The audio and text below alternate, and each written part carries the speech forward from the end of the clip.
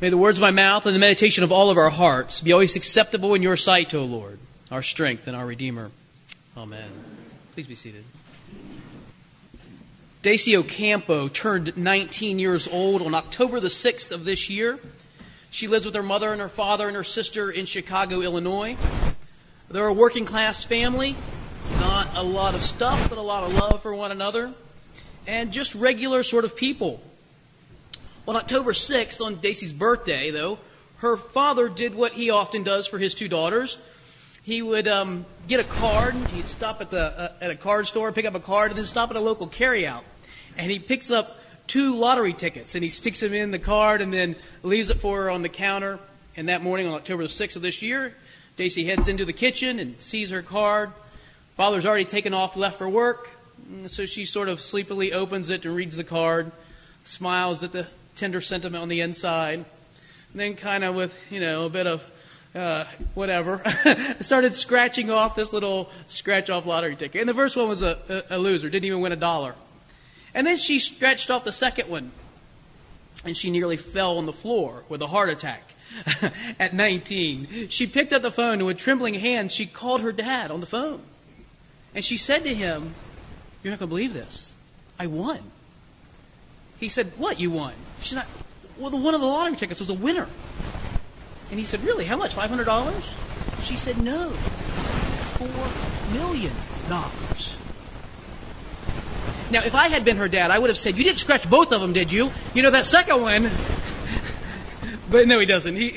Can you imagine that? 19 years old and, open up a birthday card and inside $4 million. A reporter asked her, "So was this your best birthday present ever?"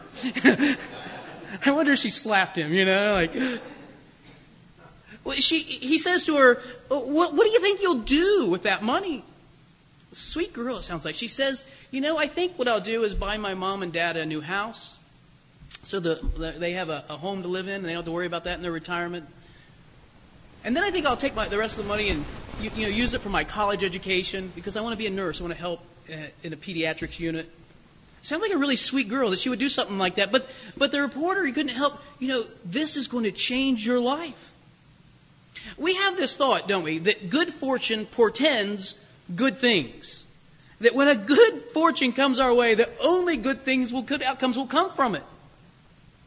And so you're a young lady in high school and just thinks, if only that young man would notice me.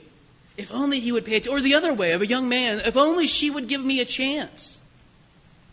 And sometimes we go into a doctor's office, and if only that medical diagnosis was good. Just tell me there's nothing to worry about. And some of us feel that way about a new job or a new house, new opportunity at work, a new promotion. If only this thing comes through for me, well, then things will be great. Or maybe it's a child. If only we could get pregnant and have a child. I mean, there's good history of that, isn't there? Abraham and Sarah, Hannah in the Old Testament. If only we could have that child. If only I could get my book published. If only I could get this client to sign with us. If only this thing happens, well, then everything will be great. If only my ACT scores are this high. If only I get into that college that I want to get into. If only this thing happens, then comes the good life. Then comes the good life. Then I'll be able to live the life I've always wanted to live. I've discovered something about myself and about other people. And that is that we all have the if-onlys. That we all tend to want to live in the future. In this sort of future that we describe for ourselves and kind of craft for ourselves, if only this happens, then this. If only something happens, then I'll be fulfilled. It's always something out in front of us. And here's the thing. It's not new to us. This condition, this human condition, has been around for a long time. In the days of Jesus, it existed. The if only was different. It was sort of a corporate if only. I'm sure there were little individual ones, somebody who lives on 5th Street in Jerusalem probably has an if only, whatever. But I mean this in a sort of a national corporate if only. If only God would do what the prophets had promised that He would do. If only God would deliver us like he has promised. If only he would come and rescue us. In the day of Jesus, Israel has already lived under nearly 400 years of oppression. The big players on the world political stage have changed. They've come and gone, but every one of them did the sort of same thing. They would use the land and the people in what we call Israel or Palestine, and they would oppress them. They would abuse them. They would harass them. They would put heavy burdens upon the people that they didn't, and they would make life very burdensome, if not impossible. The current manifestation in the time of Jesus is, of course, the Roman Empire. If only God would deliver us from these Romans. Put differently, if only God would become king of Israel once again, well, then we could live the good life. And this was sort of this common thought, this common thread, if only God would deliver us from Rome. Now, there were people who had strong opinions about how this would happen. Some people thought that there would be a real need for participation. In fact, the prophets had said so. Unless you repent and turn, you'll be destroyed. And so the corollary is true. If only we had to do something, or if only we could do the thing we needed to do. And you had people that would say things like, well, what we need to do is raise up an army and fight these Romans. We will drive them from our land. God will become king when the Romans are driven out at the tip of a sword. If only the people would become the warriors they need to be, we could drive them out. There were other people who said, no. Rome's really not that bad. Why don't you just live your sort of spiritual life, let them sort of take care of the political stuff, and we could all be happy. This was a very small minority of people in Israel. And not surprisingly, they're the people who are really rich. They had a vested interest in Rome staying on right there. And so they would just say, hey, we'll just let Romans do what they do. We'll do what we do. Well, of course they thought that. They controlled everything. They weren't under the oppression. But as I said, a very small minority. There was another group that said, what we need to do is just move out away from all of the sort of entanglements of the world. We need to go out and live in a cave as a community dedicated to holiness. These caves existed out by the Dead Sea. In fact, they kind of these little communities who lived out there stored all their stuff in a library and forgot about it. They died off or whatever. And a couple thousand years later, their libraries were discovered. The Dead Sea Scrolls. This community, we're going to go out and live away from. We need to be true, holy people. And the only way we can do that is to get away from the world. There was a fourth group. This group said, the real way to be holy is to just have no moral dealings with the unholy world. We'll live as God's faithful people in the world, but not be of it. Now, they were very, very close to the kingdom, but still missed it. If only God would become king, varied only in how we would bring about this coming kingdom. How would it be that the people would usher the kingdom in? And Jesus shows up and he preaches a different message from all four. He says that the kingdom can be among us right now. In fact, it is among us right now. And he calls people to live as faithful subjects of God's kingdom in the here and now. That's what the Sermon on the Mount really does. A call to people to live under God's rule in the present reality. Now, Jesus has been going around doing some amazing things, healing people, casting out demons, and he has become quite famous. In fact, Matthew says in chapter 4 that great crowds followed him from Galilee to the Decapolis and from Jerusalem and Judea and from beyond the Jordan. His fame has spread all over. Huge crowds are following him. And so at the beginning of chapter 5, the crowds are still there. Will you take your bulletin and look at it with me, would you, just as we get there? Jesus has gathered, there's crowds around him, and in chapter 5, seeing the crowds, he went up onto the mountain. He sees the crowd around him, and he goes up into the mountain, I think, to get away from the crowd. Now, this generally is viewed, people think that the Sermon on the Mount was preached to the crowd. I think it's not preached to the crowd, but preached to the disciples, because look what it says. And he went up on the mountain, and when he sat down, his disciples came to him, and he spoke to them. He speaks to his disciples and taught them, saying, and he goes on to give what we call the Beatitudes. Now, before I get into this, just one little caveat of information. When you see the phrase kingdom of heaven, we tend to think of heaven as that place you go when you die. So Jesus is saying, blessed. No, it's not that at all. For him, kingdom of heaven is a cipher for kingdom of God. What he means is the place in which God rules and dwells. This kingdom community, we might even say. The kingdom of heaven is the kingdom of God. Not the place you go when you die. Think about it like this. For instance, sometimes we will say things like, the Pentagon said today, or the White House said today. Buildings don't talk. You know that, right? No, when we understand what that means. When the Pentagon, this is the Secretary of Defense. When the White House speaks, it's the President speaking. They don't do that. The one who's inside it. So the kingdom of heaven is the kingdom of God. Now look at the text again with me. Verse 3. You see where we are here? Blessed are the poor in spirit, for theirs is the kingdom of heaven. Blessed are those who mourn, for they will be comforted. Blessed are the meek, for they will inherit the earth. Blessed are those who hunger and thirst for righteousness, for they will be filled. Blessed are the merciful, for they will receive mercy. Blessed are the pure in heart, for they will see God. Blessed are the peacemakers, for they will be called children of God. Blessed are those who are persecuted for righteousness' sake, for theirs is the kingdom of heaven. Now I'm going to stop right there because I think those Beatitudes hold together a little different than the way verse 11 and 12 do.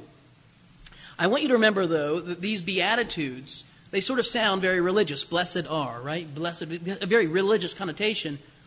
But they're not just like that. It might even say, happy are you.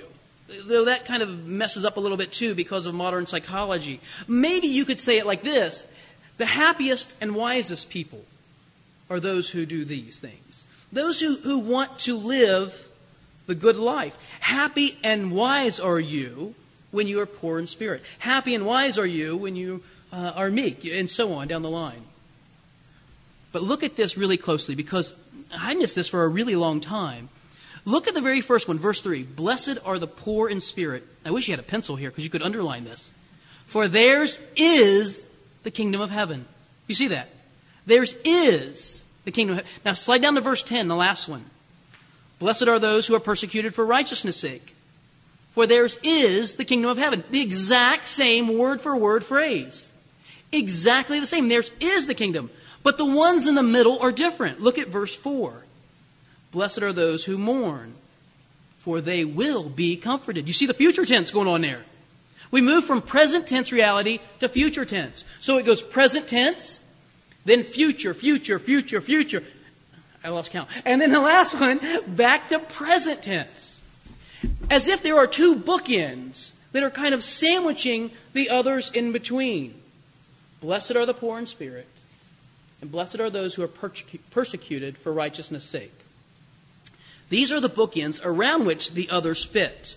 Well, you say that's all good and well, but what do you mean? What does that have to do with me? Well, it's like this. I think what Jesus is saying in blessed are the poor in spirit, I think he's saying, you understand what poor means, right? To have nothing. Right? Poor in spirit is a spiritual reality, an inward reality of that. Someone who has nothing to bring.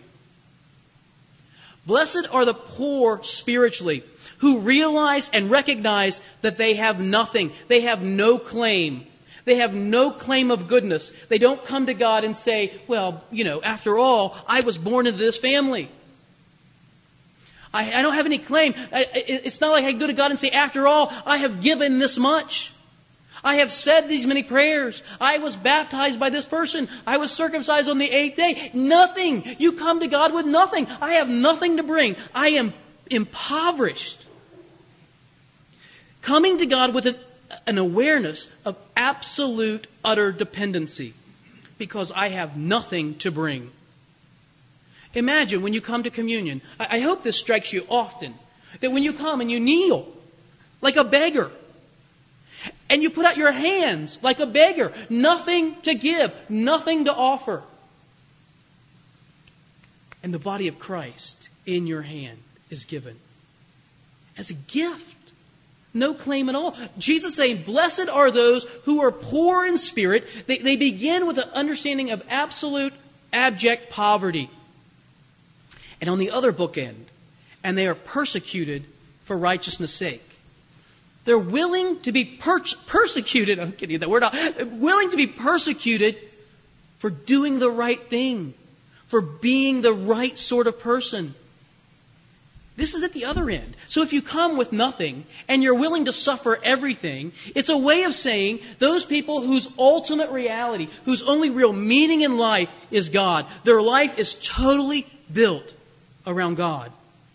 Bringing nothing, willing to suffer everything. God is central to their being. Their present tense reality, that theirs is, to such people as this belongs the kingdom. They are right now living in the kingdom of God, under the rule of God. Not the if only someday down the future, but in the present tense. Now what about the ones in the middle? Look at these. You have all of these blessed are those who mourn, those who are meek, those who hunger and thirst after righteousness. I think Jesus is saying, for those who build their entire life around God, it works out in a real ethical way. You can see the visible manifestation of these people. You know what it looks like? They mourn over the brokenness in the world. They look at the brokenness of the world and it breaks their hearts.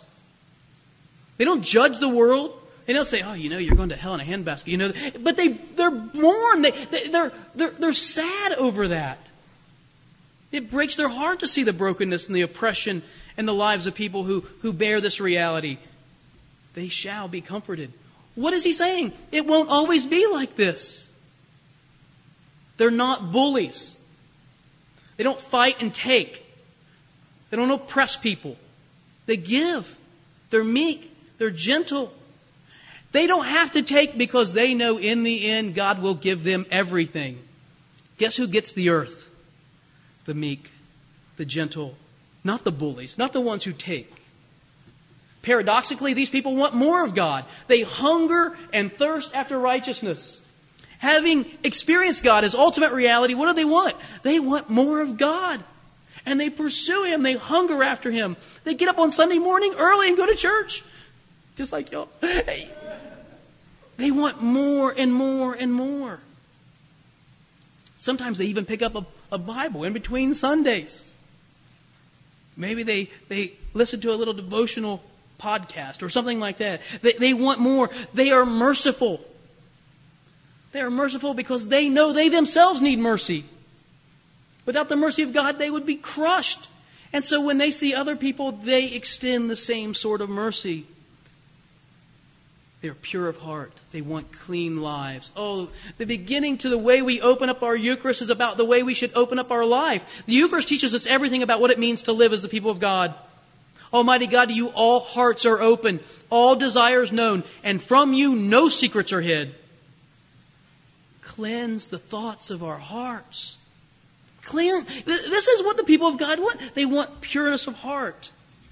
And they work for peace and reconciliation because this is what love does. It reconciles. It does not divide. It brings together. It heals. Jesus is not giving us a new Decalogue, a new 10 Commandments. He's showing us what the law was intended to do. And that was to make God our ultimate reality and to have that worked out in an everyday, very workaday ethical way. It makes us like God. Not like gods, not thunderbolt throwing, all-powerful, spectacular gods. It makes us like God in character, that we become like God in the world. Daisy Ocampo opened up her birthday card and got a $4 million surprise in there. And the reporter said, it'll change her life. I suppose it changed some circumstances in her life. It's going to change her address for sure, right? And if it changes your address, it changes a lot of things about it. But I wondered if it would really change her life. I don't know her. I wondered if it would change mine. I wonder if you suppose it would change yours. And I wonder if our lives are really so much about the if only or about the right now, what is. About the fact that we are living in the presence of the kingdom of God now. And if changing our lives is about changing our circumstances or changing our ultimate reality. I told you this before, but there's this great passage in Thomas Merton's autobiography where he's struggling with his future. He doesn't know what to do. He's torn between being a university professor and being a monk. He doesn't know, and he's walking with a friend through New York City, and he's telling him all this stuff. What should I do? I don't know what to do in my life. Should I be a professor or a monk? Or maybe just a writer? He's got all these different things going on. And his friend said, well, what do you really want to do with your life? And Merton's, he's flabbergasted. He's like, I just told you, I don't know. And he says, I suppose I should want to be a good Catholic. And his friend says, no, that's not the right answer. What you should say is, I want to be a saint. Oh, I want to be a saint. What does a saint look like? It looks like somebody whose ultimate reality is God, and that lives out in their lives in a regular way. And they want and need nothing more. In the name of the Father, and the Son, and the Holy Spirit.